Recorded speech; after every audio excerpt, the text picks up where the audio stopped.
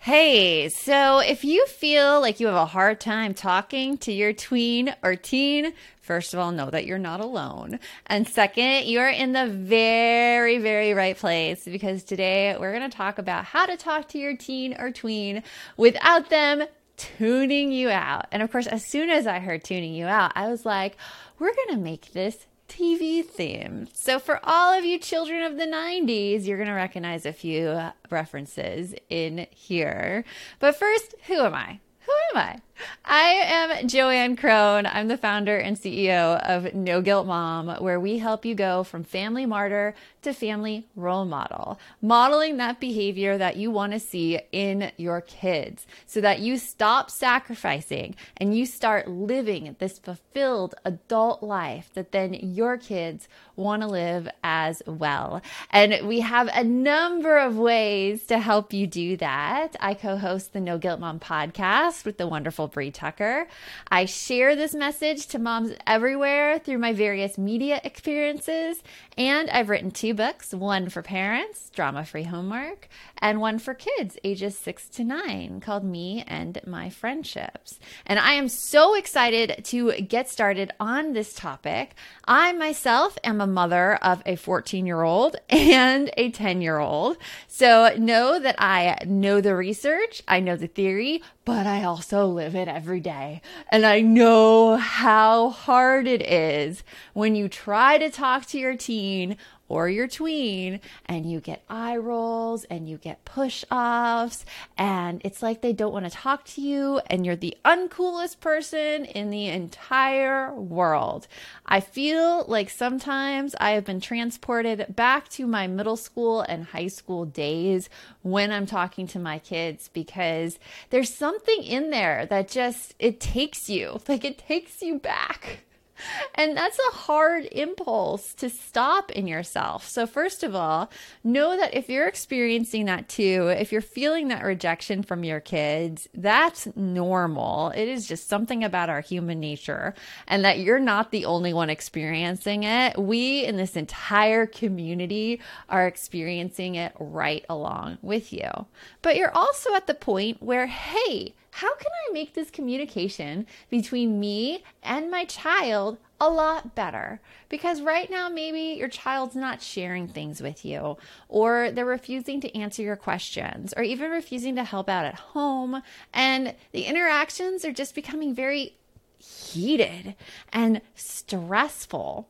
Now, a common mistake that parents make when they sit down to talk with their teen is that they sit down and talk with their teen. Like, did you ever have this happen to you when you were a kid? Your parents like, let's talk, or it's around the dinner table and you're eye to eye with them and you just don't know what to say. Like your stress response starts filling up and all of a sudden you're scared and you're fearful. It feels like a confrontation. It feels like you did something wrong. You sense danger. And that's exactly what our kids sense as well. When we try to sit down and talk with them, it feels dangerous. It feels like they have to be on the defensive. It's exactly how, like yesterday morning, I was in the Starbucks parking lot with my son in the passenger seat and a cop appears at my window. And every time I see a cop at my window, immediately I'm like, oh, I'm in trouble. And you could feel your blood pressure rising. I related a lot to that. Now, the cop was at my window because he saw my son in Starbucks and just wanted to give him a badge, like a really, really nice gesture. But it's still, you have those experiences where you've been in trouble in the past, and that is what you experience. And that's what our kids are experiencing too when we want to sit them down and talk. So it's not the best way through the situation.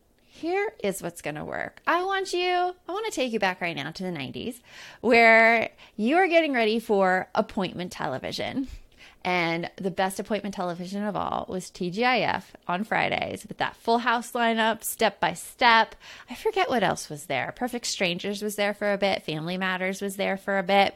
Just the 10 of Us was there for a bit. But you had this nice and comfy couch. And you sit down on the couch and it's just, oh, you can spend 2 hours on that couch watching your TGIF. And you also had to be on the right channel, which was ABC, whatever your ABC channel was. For me, growing up in Tucson, Arizona, ours was Channel 9.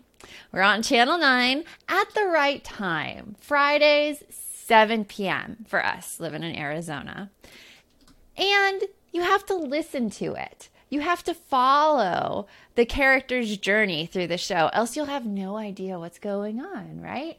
And this was just such a wonderful experience that maybe you experienced with your families. I remember I used to watch with my mom, sometimes my dad, but he would get distracted and leave the room and go watch Star Trek. It's just what he did. But think of this TV show experience, and that is how I want you to think about talking with your teens and your tweens. And we're going to go through it step by step. Ooh, that's another show that was on TGIF. But let's get started. So first you sit on that couch. And remember how I said that couch was comfy? Your couch is your foundation for your talk with your teenager. Before a conversation even begins, you need to make sure that you have a firm footing in that relationship. And when you take these steps of a comfy couch, you are strengthening that foundation. You are making it sure every single time you talk with your teenager, it is going to be the most productive it can be. Now, sometimes it's not that productive, but we're going to get into that a little bit later. So the first part of comfy is check in for fun. A lot of times teens think like we want something from them. You either want them to do a chore, we want to know how they're doing in school, or we want some kind of information like who are they dating or who do they like. It's a lot of pressure-filled situations. And so I want you just to check in for fun. Go into your kid's bedroom when they're playing Roblox and just plop down on the bed and be like, hey, just want to hang out with you. Sometimes I bring a book in there. Sometimes I bring my phone and I'm just hanging out in there when my son is playing. Or my daughter will be on her bed and she'll be watching YouTube videos on her phone and I'll just plop down right beside her and cuddle with her. And I'm not asking any information. I don't want anything. All I tell them is I just want to be around you. I just want to cuddle with you. I just want to, love you. And that's it. So check in for fun is a really easy thing you can do that will lower those expectations of what teens and tweens expect when you approach them because you're just checking in, you're just hanging out. The next part is observe. Now, with the observe step, I am a former elementary school teacher, and something that they taught us in our elementary education is kid watching. And what you do in kid watching is you watch them. You don't offer any commentary. You kind of look to see how they react to certain things, what their facial features are like, when they clam up in a conversation, when things might be getting tense. I could see this a lot happening at the dinner table. When my daughter's talking, my son says something, and then my daughter gives a face. Now, it's not so much the face my daughter makes. I look at my son and I see how he reacts to it because I know that he is pretty sensitive about his older sister's reactions. All of a sudden, he stops talking. And then 5 minutes later, he stomps away from the kitchen table. Everybody else is like, what happened there? And I have been kid watching and I know exactly what happened there. He got offended by something his sister said until he couldn't stand it anymore and he left the table. And when we kid watch, when we observe, we take in all of this information that may get missed otherwise.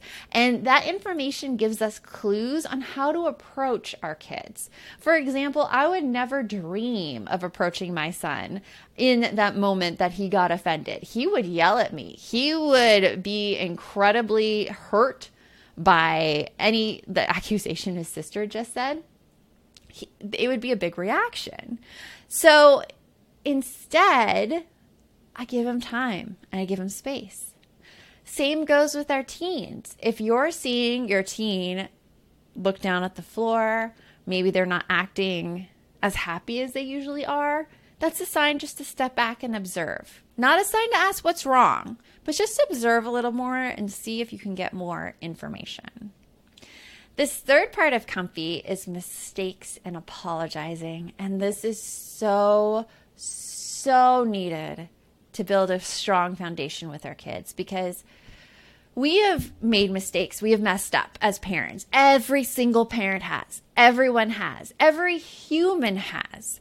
And when we are able to go to our kids and say, hey, I'm really sorry I did that. I am going to make sure that I keep that in mind in the future not to do. It is building that trust with our kids. This idea that they can trust us with the information that they give us. I get called out a lot by my 14-year-old for things that I do. Maybe you know this age as well, and you'll get called out a lot as well. And every time she tells me that I did something wrong, I sit with it a little bit, and I'm like, I'm sorry. I'm sorry, I shouldn't have done that. For example, just the other day, my husband and I were talking, and we were giving her a hard time, admittedly. She and she knew that we were giving her a hard time. We were talking that, like, she says that certain things are her ideas when we kind of plant information there, and we were joking about that, and she clammed up. And she just left the conversation. And then an hour later, when we were in the car, she told me, she's like, I don't like you talking about me like I'm not there.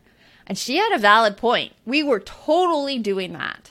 And I looked at her and I said, I'm sorry. I shouldn't have done that. I apologize for that. And when we do that, we know how our kids react to situations, and we build that trust a lot stronger and bigger. The F is the finding solutions together. And that has to do with any conflict that you have in your home.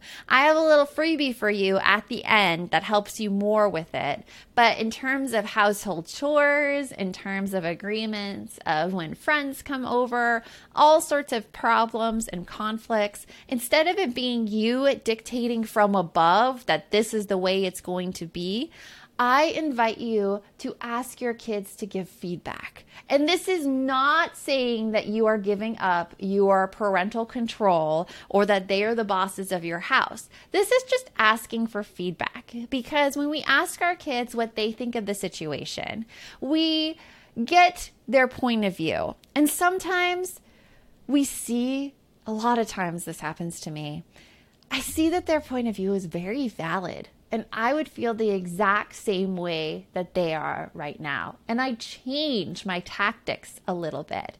So if, for example, I tell my daughter, hey, like, I need these dishes washed before dinner, I could just say that's it. That's the rule. You need it done. And she would stomp away mad. But instead, I'm saying, hey, I need these dishes washed before dinner. What do you think about that? And she tells me, well, it's really hard for me to wash the dishes before dinner because I'm tired when I come home and I have all this homework and I'm stressed out. And I say, I hear you. What do you suggest? And she's like, can I wash them before I go to bed? And we talk about that and come to an agreement. And finding those solutions together is going to help you and your teen or tween get along a lot better. And I have, again, a freebie for you at the end. And then finally, comfy is yield decisions, which means that any decisions that your teen or tween can make on their own, let them do it. You don't have to control it, even if you feel like it's going to be the wrong decision.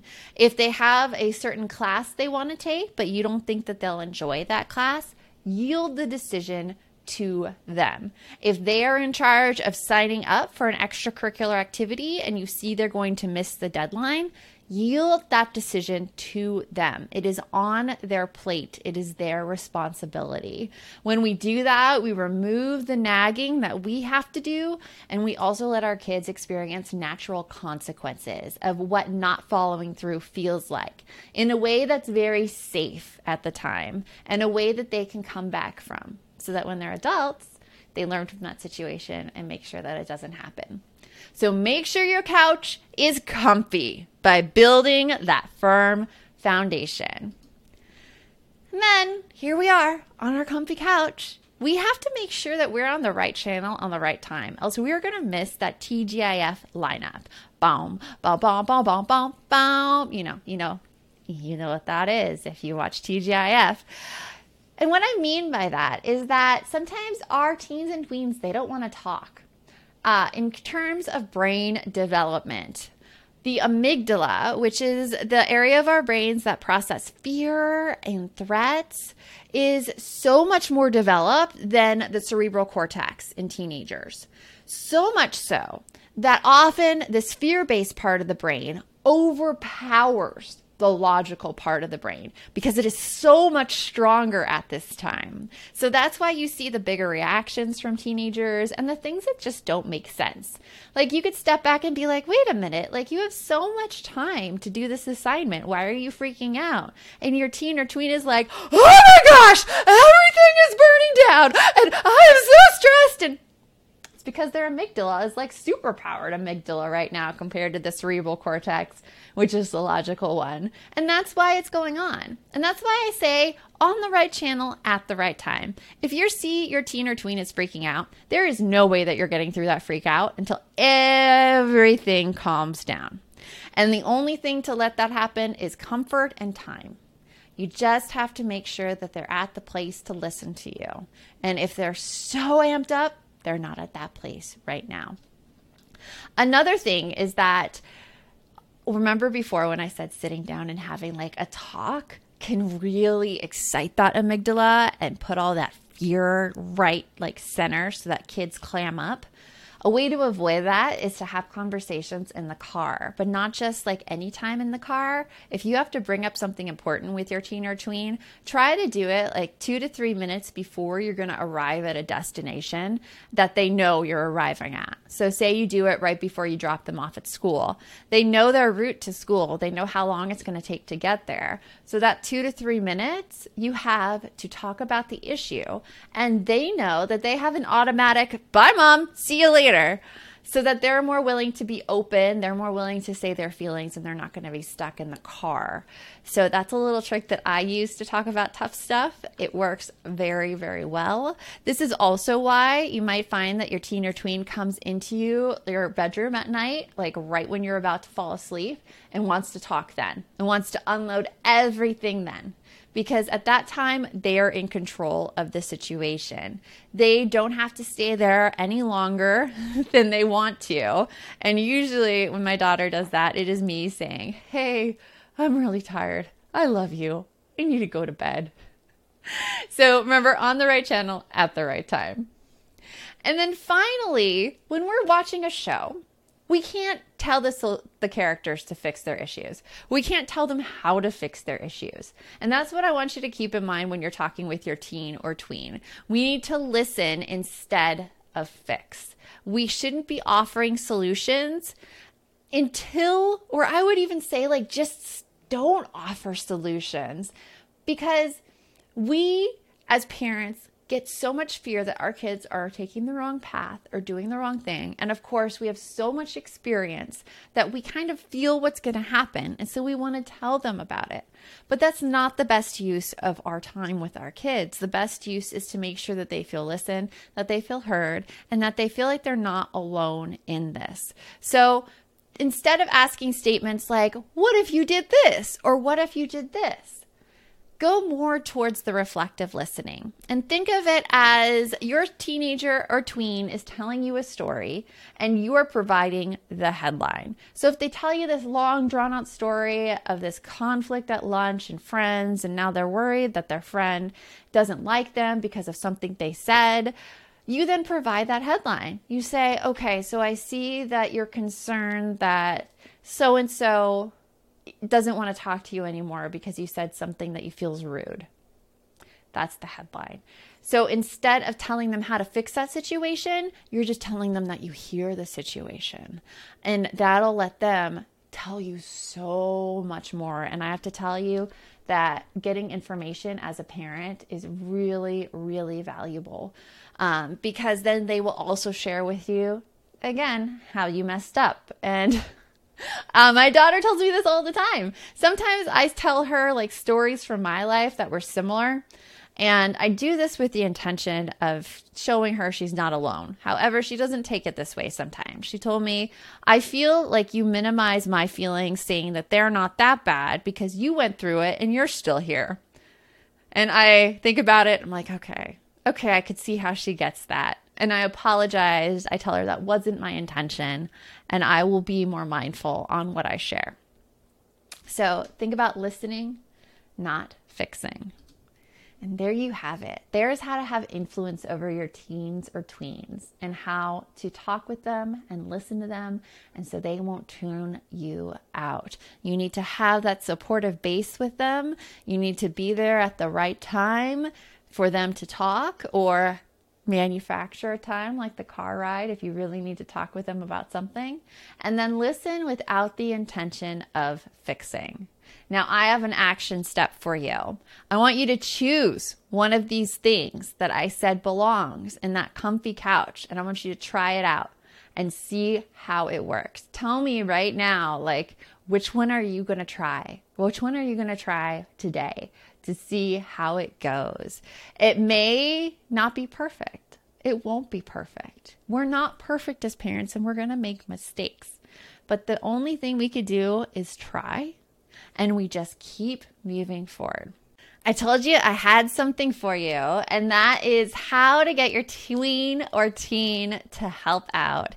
It is all about that F step in comfy, finding solutions together regarding helping out around the house.